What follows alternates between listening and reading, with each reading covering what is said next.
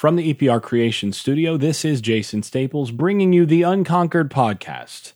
As always, this show is brought to you by EPR Creations. EPR Creations partners with small businesses for website development and online strategy planning. If you have any need for an improved internet presence or want to improve your marketing, call EPR Creations. Let them know you heard about them from the Unconquered Podcast. Okay, welcome back, everybody. It's been quite a while, almost a month. I have been working on the usual behind-the-scenes stuff at this time of year, plus a lot more behind-the-scenes stuff because I'm trying to learn everything I can about Norvell and the system he runs, and Fuller and the system he runs, and doing a ton of homework. I don't think you guys would quite believe me if I if I showed you what the schedule and the amount of stuff that I've been breaking down there to get some handle on this, because I really was not, as we talked about, as I talked on this podcast before, was not as familiar with Norvell in terms of having a really good sense of what he did myself. I could only go off of what I heard from those who'd coached against him or from other coaches within the industry, and that was all very positive as I'd relayed, But now I've got a much better sense of where things are, and it's about time to start getting into a little bit more podcasting. Going to try to get about one a week out for a while now as we get into the spring, and then we'll do a little bit more then. So one other thing, and this is a behind-the-scenes thing, you'll probably notice that there will be a little bit of ad pre-roll and post-roll that will not be in podcast ad reads as I've done the last couple of years.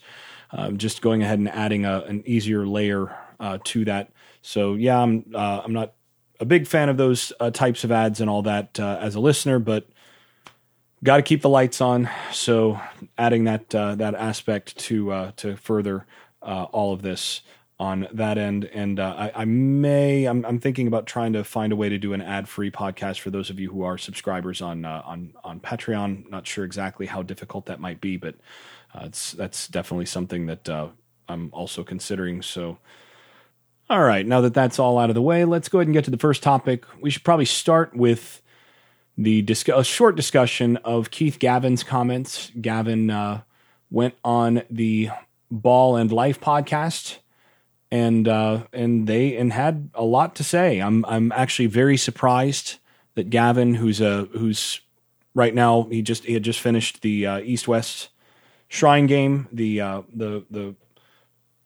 NFL showcase for scouts.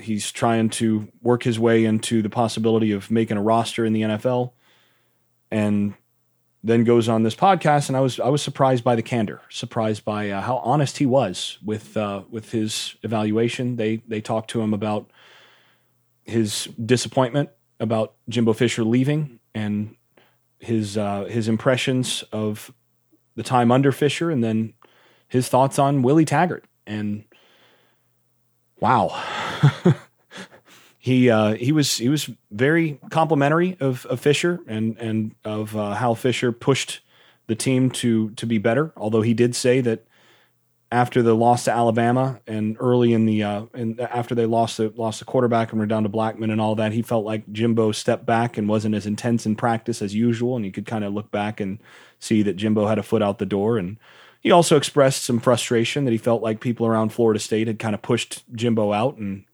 that was something he didn't like. But beyond that, then they stepped up and asked him what they thought about Willie Taggart, or what he thought about Willie Taggart. And like I said, his comments were much more candid than I expected, where he said, and I'm now quoting, "It was nothing that I came to college for. If I was coming out of high school, then this time, man, Florida State probably wouldn't have even been an option for me. It was nothing like my first 2 years. All I know is work and practice hard, and we didn't really get rewarded that much even for our hard work." Meaning in those first couple of years when he put that work in. He said once Taggart arrived, back to quoting, "It was like the standards and everything were gone. It was really like everyone have fun, and I didn't really come to college just to have fun. I had enough fun my freshman year in college, but it's more of a business thing. I'm here to get better and win games,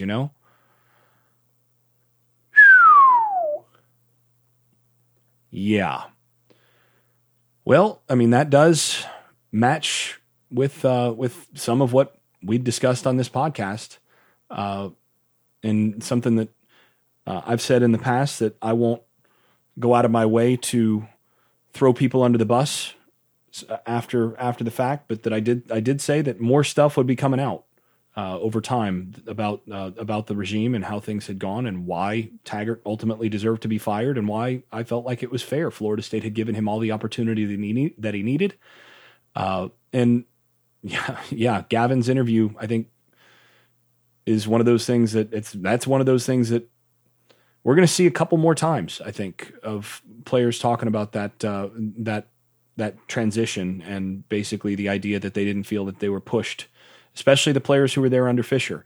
And those of you who've listened to this podcast a very long time will remember that back in 2018, one of the things that I mentioned was that even though there was a lot of talk about going fast on offense and learning to play at high tempo, that they were getting a lot fewer reps in practice. And that was something that I said then, that, you know, they're not getting as many reps in practice. Practices are actually moving slower. And I didn't even know exactly how much slower on some things. I mean, because they went even slower initially than I thought in 2018. When I saw some stuff in 2019, it was one of those like, oh wow, it's even slower than I thought. But yeah, that is neither here nor there. The main thing here, I do want to explain what he meant when he went on to say that there was just too much wasted time. He said there was just a lot of wasted time out there. And really what he's getting at there is a big part, is really the point of frustration for players. And I saw a number of people on social media kind of dragging Gavin for even making these comments. And yeah, I do think that it would have been smart for him not to make these comments at all. You're trying to do job interviews for the next level. You're trying to play at the next level. The last thing you want to do is to throw somebody under the bus and do this sort of thing, because you don't want to put any possibility in the minds of those decision makers who might be bringing you in, that you'd be the kind of person to throw them under the bus if things don't go well. So that's the sort of thing that, yeah, it's not the smartest thing for him to say, but again, he was honest. And this is the sort of thing that in those interviews, you know, at the NFL Combine or wherever with teams, this is the sort of stuff that he's going to say. And I saw other people that were dragging him, saying, well, you know, the man he only made a couple plays in his entire time at Florida State. You know, he has no credibility to be, you know, making statements about how the coaches didn't do stuff. There were other receivers that were better than him, et cetera. This is not about how good he was or any of that. No, one thing I should say is, you'll notice he said he had a lot of fun his freshman year in college, which is part of why he didn't play his first year. He came in super raw, and then didn't really commit to making the development initially that he needed to. But then here's the thing. He actually developed a lot between freshman and sophomore year. I mean, that you could see the development. He was a dominant player against Alabama in that first game, and then was actually looking really good up until he got hurt early in the 2017 season. Then when he came back, he was not quite the same, and he never developed any further the rest of his time at Florida State. Really, the only development that he had was under Jimbo and Dossie. Now, that I'm not going to blame Ron Dugans for that. I don't think Dugans and even Kelly, I don't think they had as much flexibility to really develop their receivers as ultimately you need to be able to develop these guys for the next level. Dugans is going to have more opportunities to develop guys in the current system. But in any case, how good he was, how much he developed, and all of that, that's really a non-issue. And you got guys saying, well, you know, man, if you felt like guys weren't working hard, you could have gone out there and, you know, worked hard yourself. Well, here's the thing. What he's really getting at in terms of the wasted time, that's not really true. And so this is why it's important that people actually understand the difference here. So when Jimbo Fisher was head coach at Florida State, what they did is they divided up practice. The normal everyday practice was divided up such that the 1s and 3s were on one field going through their reps, while the 2s and 4s were on another field doing their reps, each doing the exact same practice script. What that means is that you're getting double the number of reps that you would if you were just all on one field. So if you had all the offense on one field going through, then just dividing up ones and threes so that the ones do their rep and then the threes do their rep immediately after, and then the ones go back and do their rep. Or if you're doing some tempo type stuff, which they did, you go ones, three, three, three, three, three, and you're rotating really quickly so that you're maximizing the number of reps. And the other field's doing exactly the same thing. So your starters are getting double the number of reps. Your threes are getting more than double because the twos would be taking the majority of the reps after the starters, and the threes and fours would barely be getting any reps at all. But once you divide things up so that twos and fours are together, ones and threes are together, and that's for both offense and defense, and they've got their own set place on the field to do that stuff. That basically means that you're doubling at minimum the number of reps that you're going to get per practice. Jimbo was obsessed with squeezing every bit of efficiency out of practice because you only get these guys for 20 hours, including meeting time. So if you're going to do that, you'd better make sure that every rep counts and that they get as many reps as possible in practice. Now, the thing is, because you're rotating more quickly there too, some of those players are probably getting 3 and 4 times as many reps as they would in your standard 1 through 4 all on the same field. So that's a lot of reps. You add that up over the year and you're looking at thousands of more of additional reps over the course of a year. I mean, that's another year's worth of development in a year compared to what you're getting in doing things the way that Taggart did them. That's at least. So you go from freshman to sophomore, and that's like going from freshman to junior year, or even more in terms of number of practice reps. So if you're a guy like Gavin, or if you're one of the guys in those practices, and you say, well, it's your responsibility to make yourself better. You can't get reps that aren't there. You can't make everybody else go faster so that you can get more reps. So he's right about this in terms of wasted time. And beyond that, it's even worse. There were times where Taggart would spend 25 minutes of practice doing the null drill, or basically his glorified version of the Oklahoma drill. And the way that they would set that up, at most you'd have 2 of those going at once. And it's really back to back. And basically that's going to mean you're going to have 6 guys at maximum that are active at one time. And then the rest of the team.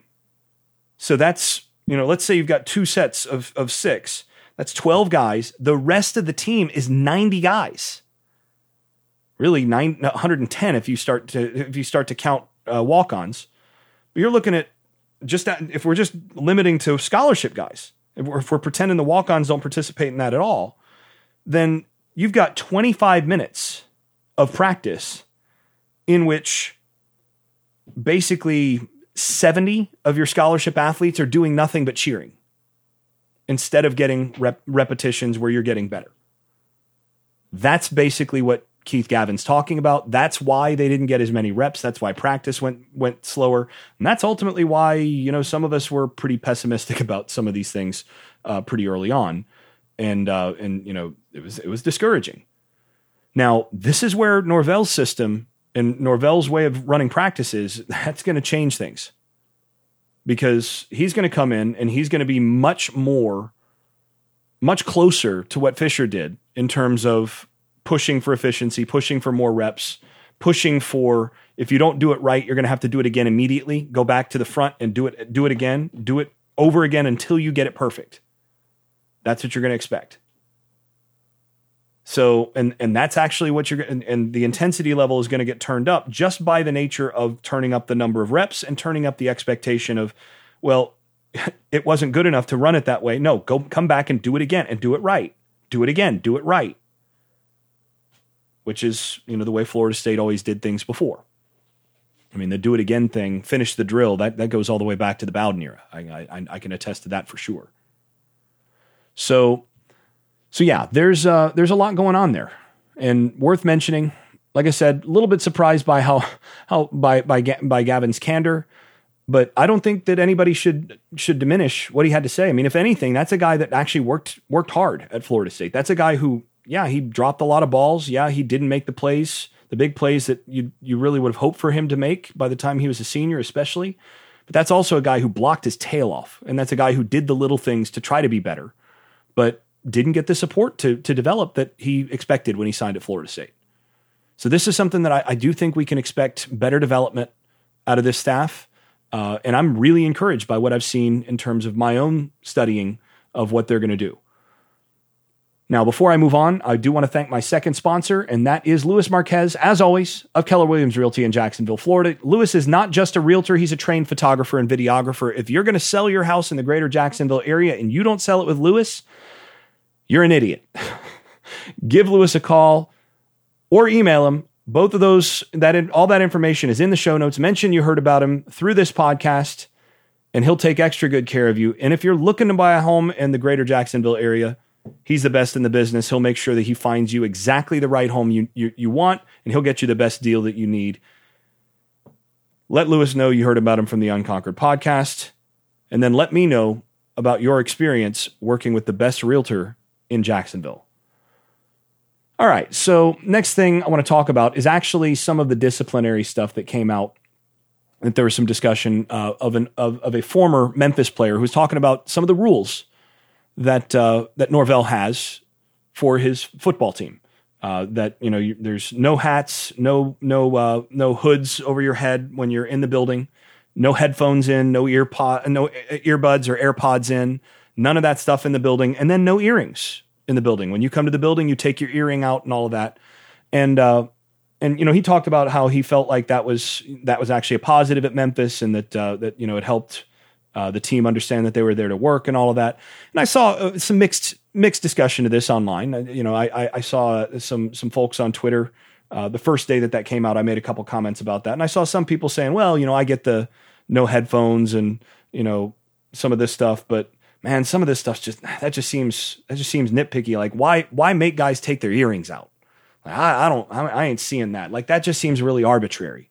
And then others, kind of pointing that this kind of seems a little bit either racial or, there's a cultural side to this that he's hitting at, and, that maybe that's a step further than you need to go.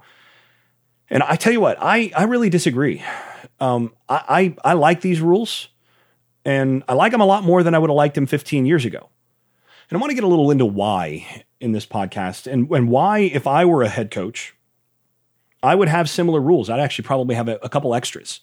And a lot of it comes back to, well, first of all, some experience as a coach now over the years.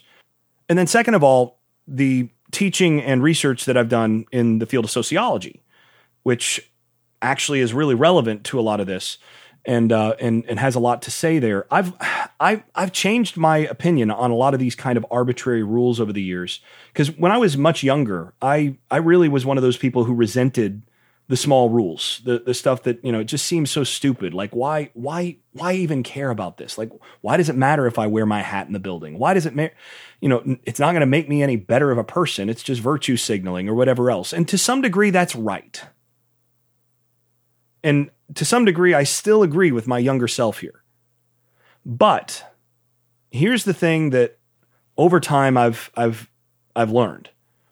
And actually, there's some really good resources on this on the sociological side.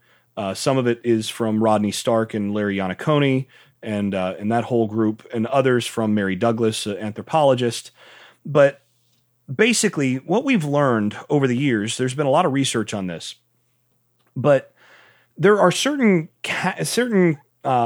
characteristics of strong groups, of groups that are able to survive more outside opposition, that have longer shelf life, that grow over time, etc., that can make bigger demands on their members and so on.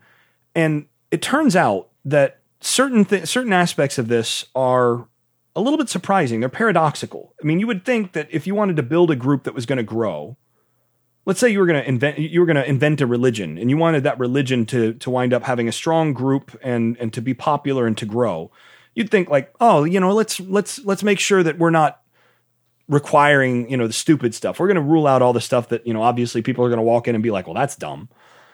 Well, that actually is going to make you less likely in the long term to keep members in certain ways. So Mary Douglas, and I know this is a strange thing to get in the middle of a football podcast, but Mary Douglas actually talked about this with respect to certain things like with Catholicism, that back in the day, and you still have this with devout Catholics today, but this expectation that if you're Catholic, you do not eat meat on Fridays, for example, or things like if you're Jewish, you don't eat pork. I mean, bacon may smell great, but you're not eating it. It doesn't matter that it's just an arbitrary rule that it's not going to hurt you. It's that's just what we do. We don't do that. That's just who we are. And actually, it's turned out that the research continues to show that when you abandon those arbitrary rules that are there just to serve as a boundary in many cases between what we do and what they do, these arbitrary rules actually serve, first of all, to make it difficult enough to be in the group that group members actually have to think about being a member of the group and have to feel invested in being a member of the group. And because of that sense of investing in the group, then there's sort of cognitive dissonance that's on your side. It must be worth being a part of this group. So then you actually paradoxically become someone who's more likely to want to be in the group.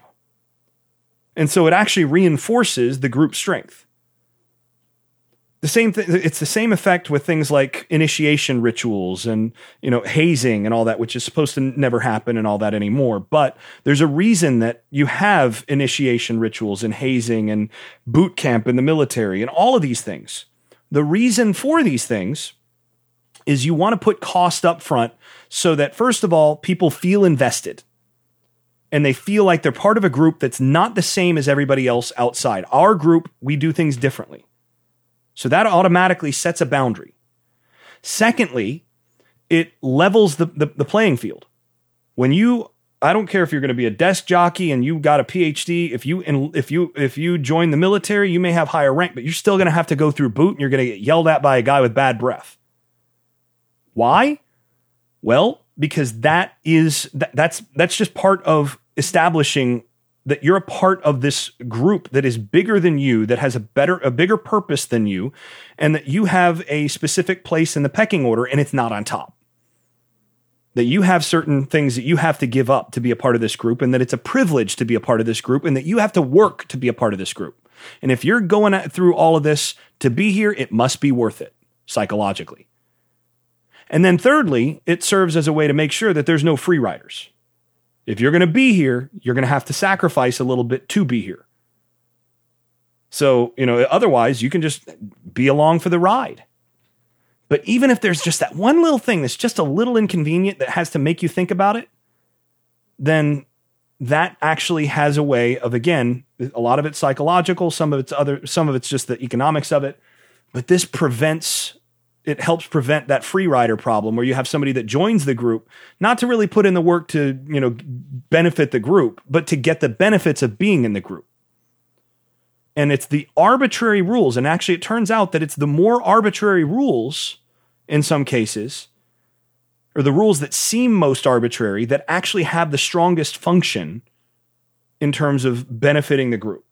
So I just think back to my time back at Florida State, the couple of years that I was around, and I look at this and I go, wait a second, Coach Bowden was smart about this. Because when you got there, when you were a freshman, you got your head shaved. If your head wasn't shaved, they took your eyebrows, and sometimes they do some funky stuff to your head. You're going to shave everything but the very front piece of your head, so it's going to hang down and make you look ridiculous. That sort of thing. Then there's no facial hair. If you had facial hair coming in, they had razors in there where you had to walk in and you had to shave that off. And one of the coaches, when he would see you walking in, and you had a little bit of stubble or something, you had to go over. You would not be permitted to walk into that locker room until you'd gone over to the bathroom where they had that razor, and you'd shave that off, and then you could come in once you were fully groomed. And I thought at the time that was kind of dumb. It didn't matter to me because I could barely grow any facial hair anyway. But I thought it was kind of dumb at the time. But you know what? It mattered. And they made a couple exceptions and eventually abandoned it early in my career there. or actually the tail end of my career, but I wasn't, my career was so short that it didn't matter. But they made some exceptions because ultimately some of the newer big recruits really didn't want that. And so they made some promises, and ultimately that those rules died. And actually that kind of coincides with when things weren't going well.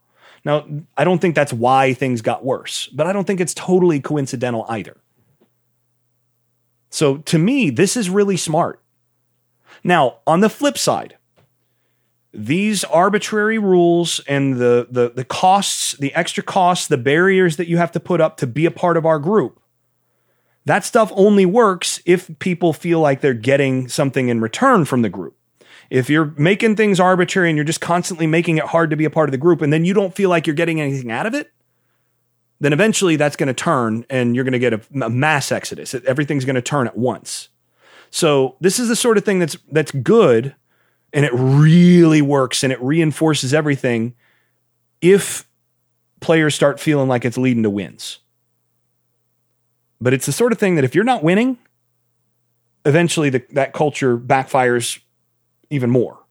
So that's the thing. You have to get guys where they start to notice that they're getting better. You have to start noticing that this is paying off, that the investment's paying off. But if it starts to pay off, the buy-in, it reinforces that buy-in. It makes things that much stronger. So to me, this is the sort of thing that if I were in Norvell's position, I'd be doing exactly the same thing. I'd probably have a couple additional rules because I'd want people to understand that there is a clear hierarchy here. I'd want people to understand that we are a group, that this is not just a group of individuals, but we are a team that is oriented towards the same thing. And I don't want anybody, oh, you got big diamonds in and now you're better than some. No, you are not an individual here. You're a part of the team. You're not wearing a mask on the sideline after a touchdown. No, you are a part of this team. And I did hear from someone who talked to Norvell about this in December, that the celebrations and all of that stuff's going to be curtailed pretty quickly too. But it's the same thing. Like, you're emphasizing that we are uniform because it's the military concept. And a lot of them, you get a lot of military type stuff in college football for a good reason, because it's the sort of thing that in terms of the psychology of large groups and groups that are going to be really physical, it works. But again, it only works if you're starting to win football games. But once you start winning, guys really buy in, and then your culture takes care of itself, because that's the sort of thing that guys can self-police and guys are reminded of. It helps sustain that culture. So to me, that's really smart. Okay, before the third segment here, I'm going to thank my third sponsor, and that is Garage Makeovers. They're the top-rated garage remodeling company in South Florida. Licensed and insured, have been serving all of Palm Beach and Broward County since 2005. If you need any work done in your garage and you live in Palm Beach or Broward County, give them a holler. Information's in the show notes. Let them know you heard about them from the Unconquered podcast. All right, a couple other things, and then I'll do a few question and answer. I've got so many Q&As here that I'll probably leave off some to the next episode. But yeah, a few other things. Number one is there's also been another coaching change. TJ Rushing, we hardly knew ye. He got poached by one Jimbo Fisher to go out to Texas A&M. So Rushing never coached a game at Florida State, was just there long enough to do a couple recruiting visits, and then moved on to greener pastures, as it were, at Texas A&M. And of course, you wonder, like, why make that move? Why do this? Was there something else involved? Well, a couple things. Number one is Jimbo was willing to pay an extra premium here because ultimately he wanted a guy who was from the same tree as his current defensive coordinator, Mike Elko. And Mike Elko and Fuller, the defensive coordinator at Florida State, Fuller is an Elko tree guy, which is why Norvell wanted Rushing in Tallahassee to begin with. He was a guy that had coached with Fuller at Memphis last year, and he's a guy that he understood. He was already involved in what they do defensively. No learning curve, no nothing. Really easy chemistry decision. You just do it. There you go. And now Jimbo wants somebody from that Elko tree that Elko trusts, and there you go. So that makes sense. That's why Norvell made the hire. That's why Jimbo went after him. And it's easy for Rushing to make a decision of, look, if I'm going to get paid double, I'm going to take the other job. Easy. And he wants to move up. I mean, he wants to be a coordinator. He wants to move up. And so getting paid double, moving up and being under Elko gives you some opportunities there. Thing is, in all honesty, I actually think they may have upgraded in terms of overall coaching by the substitution here, because Woodson is Marcus Woodson is a really good coach, and he's a more charismatic guy. He's much more dynamic in terms of the personality that he's going to bring to the picture. He's also a guy that, again, he's not from the Elko tree. He's not a guy that coached with Fuller at Memphis before. He was actually at Memphis the year before Fuller arrived with the current defensive coordinator at the University of Georgia. Now, I actually like that better because he's bringing another voice from outside the normal system. He's going to learn the system well, but he's bringing another voice. So that's one more set of eyes. That's from a different perspective. That's going to be a strong voice in the defensive meeting room. And he was a recruiting coordinator at Auburn. And a lot of you understand that comes with a lot of responsibility and a lot of understanding of how the game works in recruiting. And this is a guy that can really recruit. And he's also a guy that, if you watch Auburn's defensive backs, I was impressed by what Auburn, I mean, they beat Alabama this year, and you saw Alabama's receivers. Now, Alabama's receivers ate, yes, but not like they did against everybody else. He's going to have his defensive backs playing aggressive. He's going to have his defensive backs playing with good technique. And again, he's a strong motivator and outstanding recruiter who understands how that all works, and with roots in the Gulf Coast area and Louisiana as well. So I think this is a very strong hire. It moves my defensive staff grade up. I had the defensive staff graded as a B on the last podcast. I would move them up to a B plus now, with Woodson with Marcus Woodson as the defensive backs coach, defensive passing game coordinator, or pass defense coordinator. That to me bumps them up to a B plus in terms of my initial grade for what the defensive staff as a whole looks like. I'm actually really excited about that hire. I think it ultimately ends up turning out better than I expected. And a reminder, I have that offensive coaching staff at between an A- and an A. I think this is a really, really good offensive staff. And there's a lot to be excited about there. And I've spent a lot of time, as I mentioned at the beginning of the podcast episode, I've spent a lot of time going through learning and, sort of reverse engineering Norvell's offense and going through as much as I can from prior games, from prior stops, and figuring out exactly how all this works and comparing it. I mean, I've got an old Gus Malzahn playbook from back in the Tulsa days, back when actually Norvell was under Malzahn, and there's a ton of Malzahn influence, but he's also really developed a lot of things that I'm excited to see. It's pretty obvious that he learned a lot from the Rams, that he spent some time studying what they do, what McVay does with the Rams, in particular, some of the downfield passing stuff. And then there's a lot of commonality with what they're doing at Oklahoma. So Lincoln Riley's offense, both in the running game and in the play action passing game and some of the RPO stuff, there's a ton of similarity between what Lincoln Riley's doing and what Norvell's doing. And I haven't gone to verify this in terms of being able to check when he did it, but I would bet a lot of money that Norvell spent some time with Riley learning and going through some of the key stuff. I mean, there's a couple downfield things that are very clearly from the Oklahoma side, and some really, sexy stuff, some nice wrinkles that are added in. So it's very clearly a Malzahn foundation, and then built on with some NFL stuff added in with some air raid stuff. So they've got a full air raid package. Some of the base pass stuff that they do is air raid stuff. And then some shots that are straight up out of the McVay and Lincoln Riley tree. It's a really good offense. And this is where, I've been pulling some clips and that sort of thing out of some of the film that I've horse traded for so that I can make some short videos explaining exactly how all this works. On Patreon. I know that's been a long time coming. I know some of you have been waiting for it. Sorry for any delay there, but doing the best I can to produce a good product there. But I tell you what, this there's a lot to be excited about. There's a lot of depth to what they're doing offensively.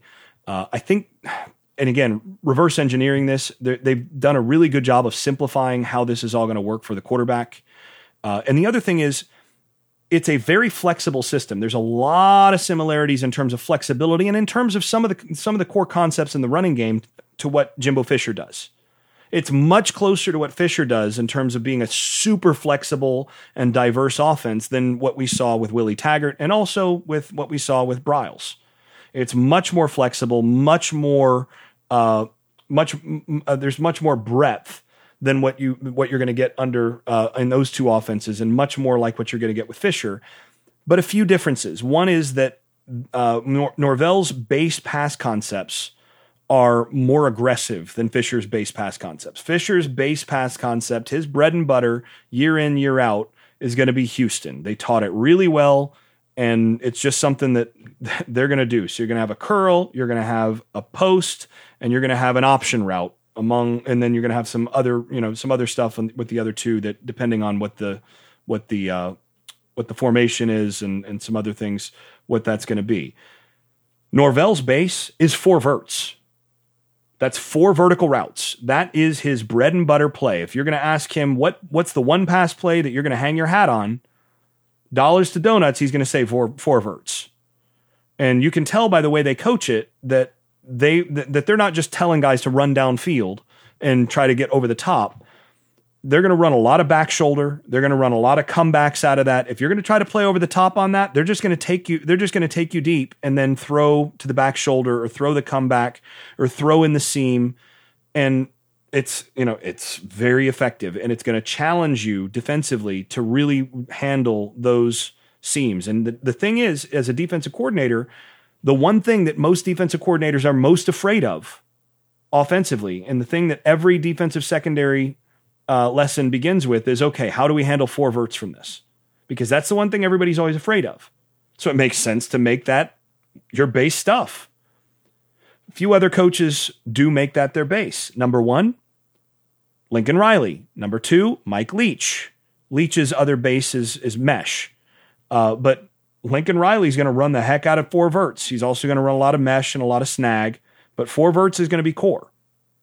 Another that's going to be really big for Norvell, a lot of the big plays that you're going to see are going to be on a post climb combination or a post cross country route or a post over, depending on what your terminology is, where you're going to have guy from one side of the formation. He's going to run a deep, like 20-yard across the field route where basically if it's going to be completed, there's a couple windows. It could be completed kind of like a dig in the middle of the field, or more likely it's completed on the opposite hash at about 20 yards up the field. And on the opposite side of that, you're going to have a home run, a deep post, big boy post. And that post is going to come open because you're going to see safeties come down on that cross country route that they're going to hit over and over and over again.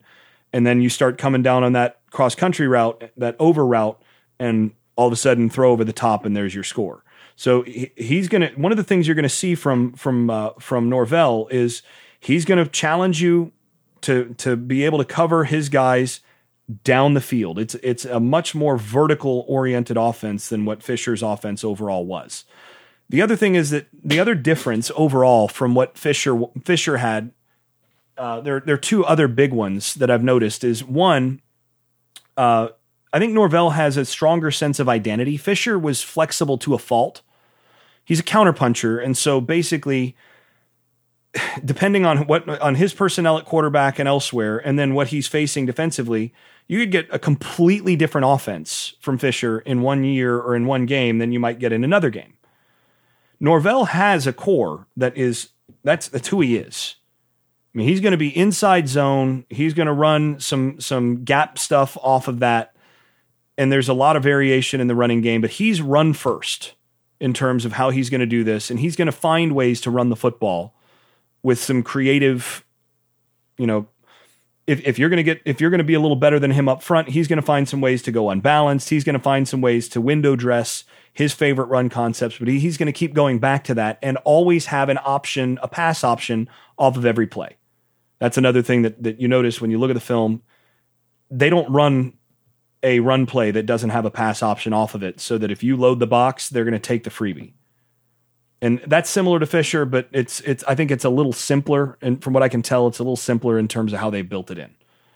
And then the third thing is, in terms of just building off of the Malzahn Foundation, there's the verbiage in the Malzahn Foundation is friendlier. It's built to be up-tempo.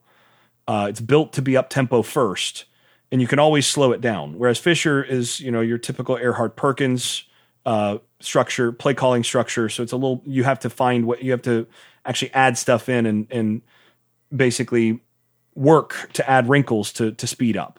But Norvell, the idea is to start with the idea that you're going to go fast, and then go about medium speed most of the time. And then if you see that you have an advantage, or if there's some other reason, then you go fast. But you can easily go fast because of the way that they call plays.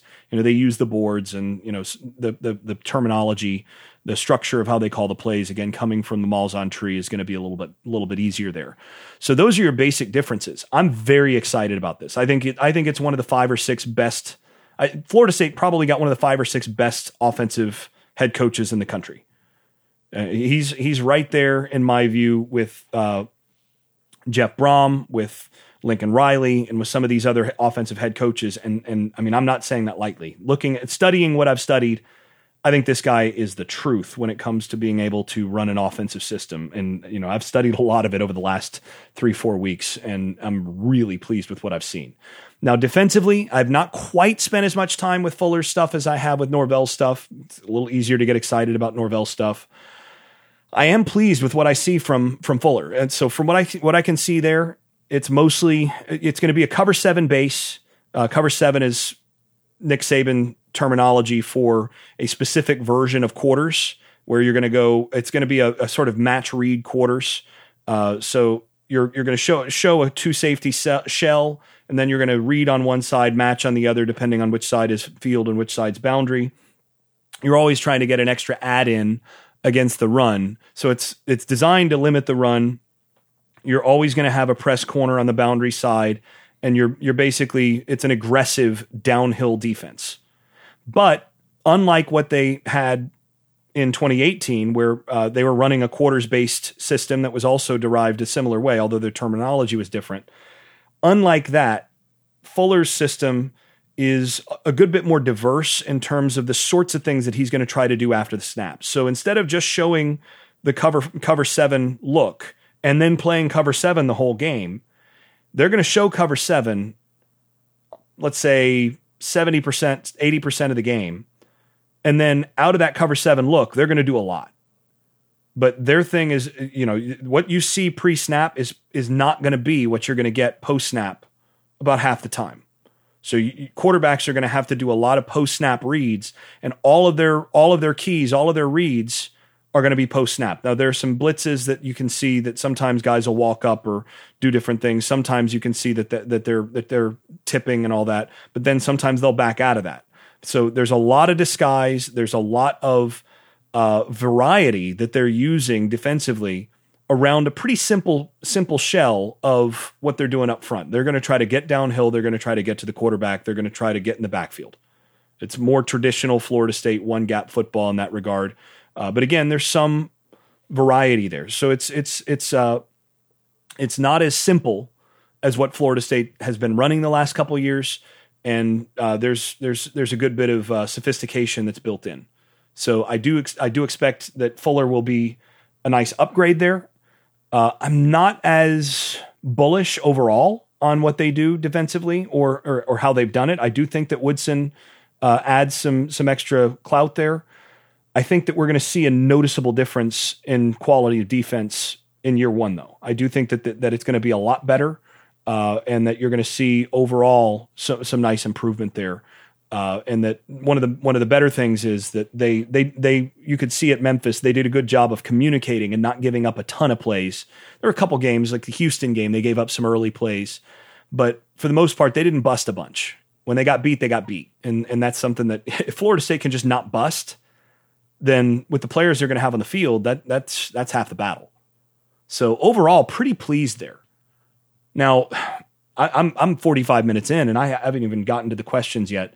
I'm going to wait on the questions. I've got a ton of things to talk about. I mean, talk about the tour of duty stuff. I've heard a little bit about how that has gone, and a couple of comments from the coaches in terms of what they feel like they've got personnel wise as they've been making their evaluations.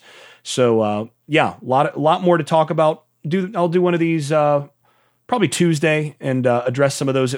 If you have any additional questions, if you're one of those listeners out there who wants to add your questions to Q&A for Tuesday, Wednesday area, go ahead and send those in. I will always check Patreon first, so go ahead and put your questions in there if you've got any questions, if you got anything you want me to talk about. But there's your update after 3 weeks off, after 3 weeks between podcasts.